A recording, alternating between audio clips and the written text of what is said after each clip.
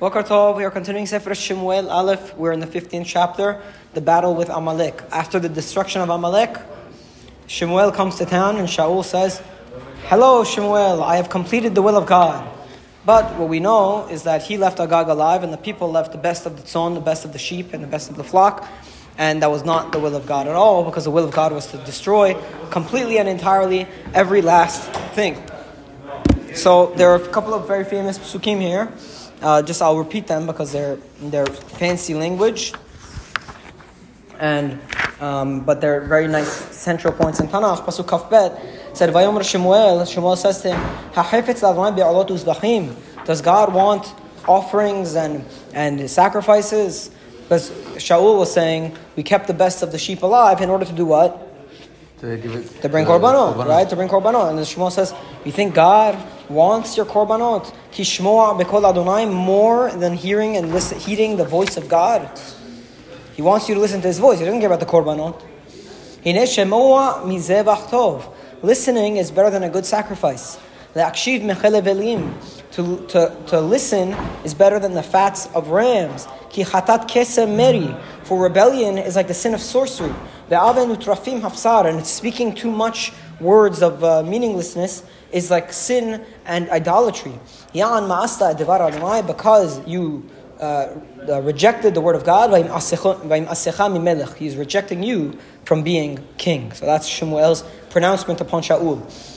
Pasuk Kaftal. Vayomer Shaul el Shemuel chatati ki avarti et pi Adonai ve'et tevarecha. Shaul says, I've sinned, for I have violated the word of God and your word. Ki areti et ha'am va'ashma b'kolam. For I feared the people and I listened to their voice. And that's a big problem, because if the king is going to listen to the voice of the people more than the voice of God, then you're going to end up like a progressive, in which whenever people ask for any support from the government, you'll do it until the government falls apart. You know?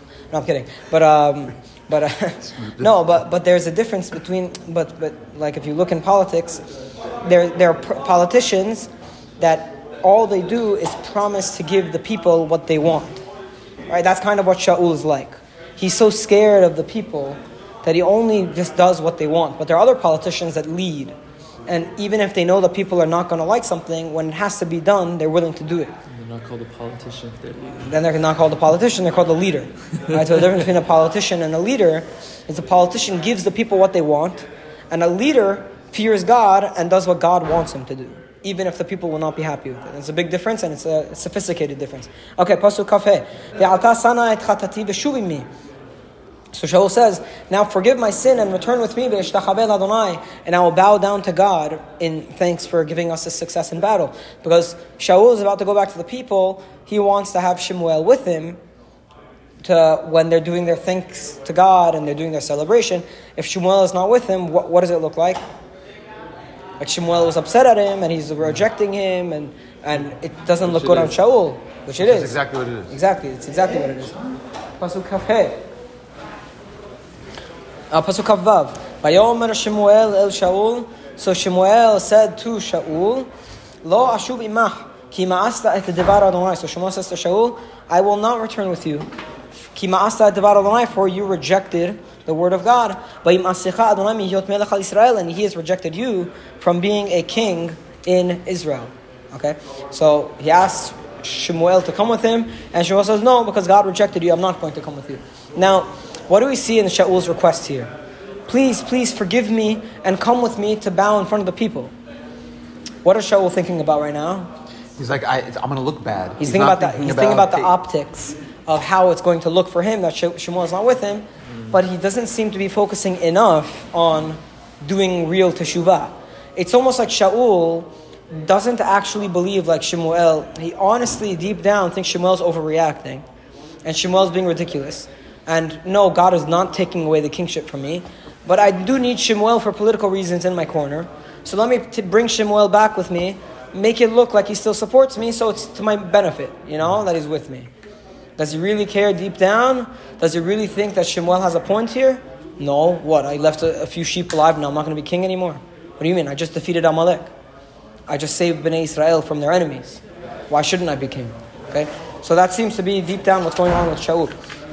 ויסוף שמואל ללכת, ויחזק בכנף מעילו ויקרע. So Shemuel turns around to leave. And Shaul grabs the edge of his coat and it rips. Very famous. And it rips. He rips Shemuel's coat. He rips Shemuel's coat. He's trying to get him to stop. He's like, come on, stop, come. And then he grabs his coat, tears it.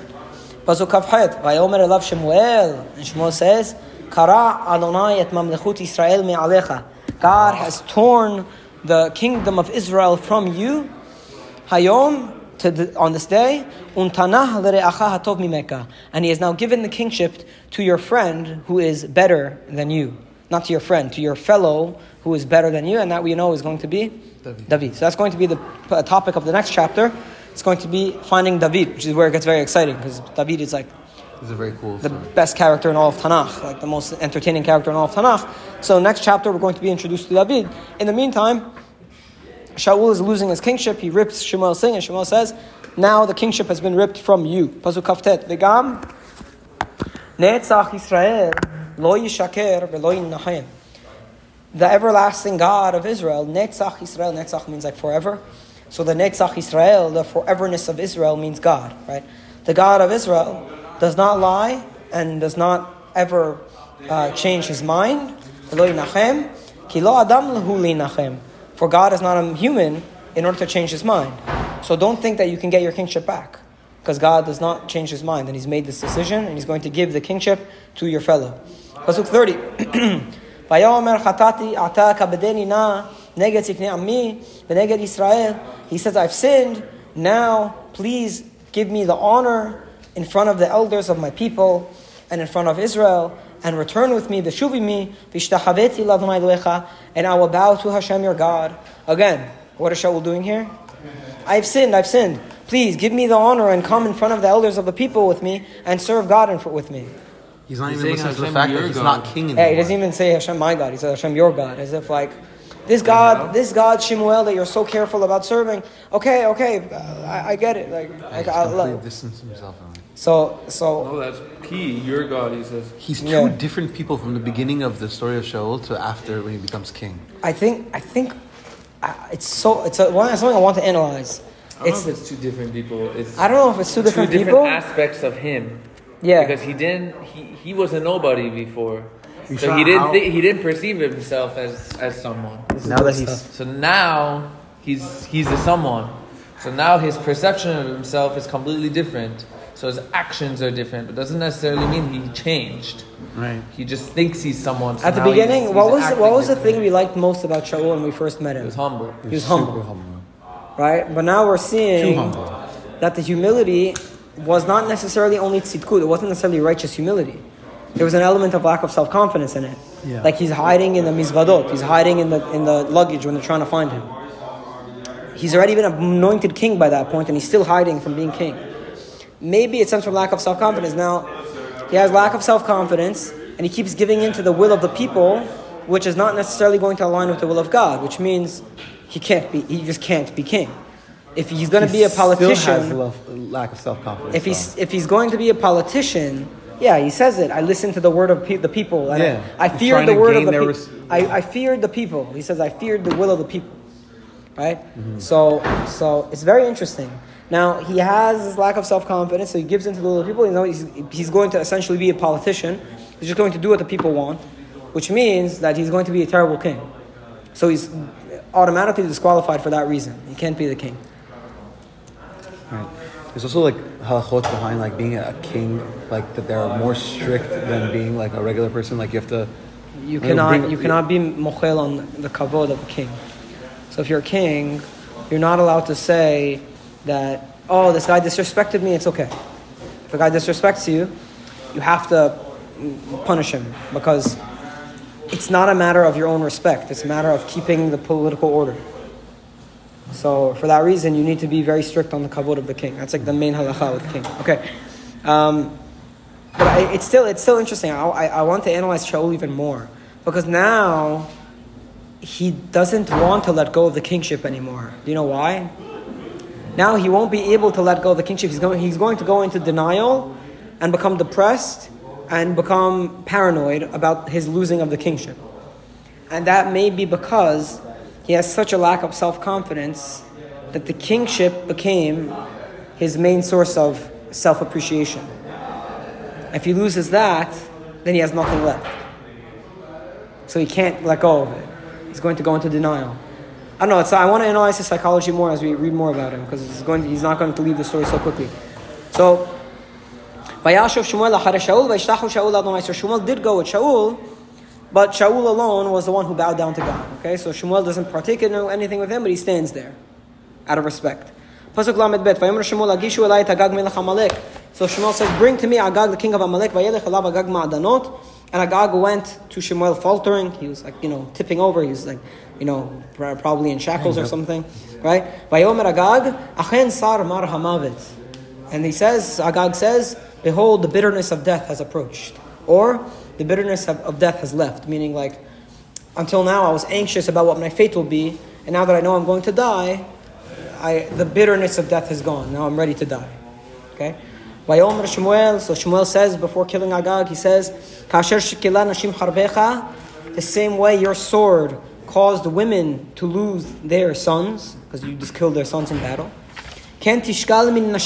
so will your mother be the barren, the most how do you say what? Childless of the mothers. And Shemuel smote Agag before God in Gilgal. Shemuel goes to Ramah. And Shaul goes back to his house to give out Shaul. Shemuel no longer saw Shaul until the day of his death. For Shemuel he mourned Shaul. He felt bad about Shaul. He no longer went to see him. And God regretted having made Shaul king over Israel. He regretted figuratively. He doesn't actually regret, but God no longer wanted Shaul as king over Israel. So the final act is Shemuel is the one to kill Agag, meaning Shaul does not even perform the mitzvah. Shaul never gets to perform the mitzvah of destroying Amalek. Shemuel does it for him, and thus Shaul is left, with an empty bag of mitzvot. And in the next chapter, we're going to see the rise of David and the deterioration of the mental state of Shaul. Baruch Adonai L'olam. Amen. Amen.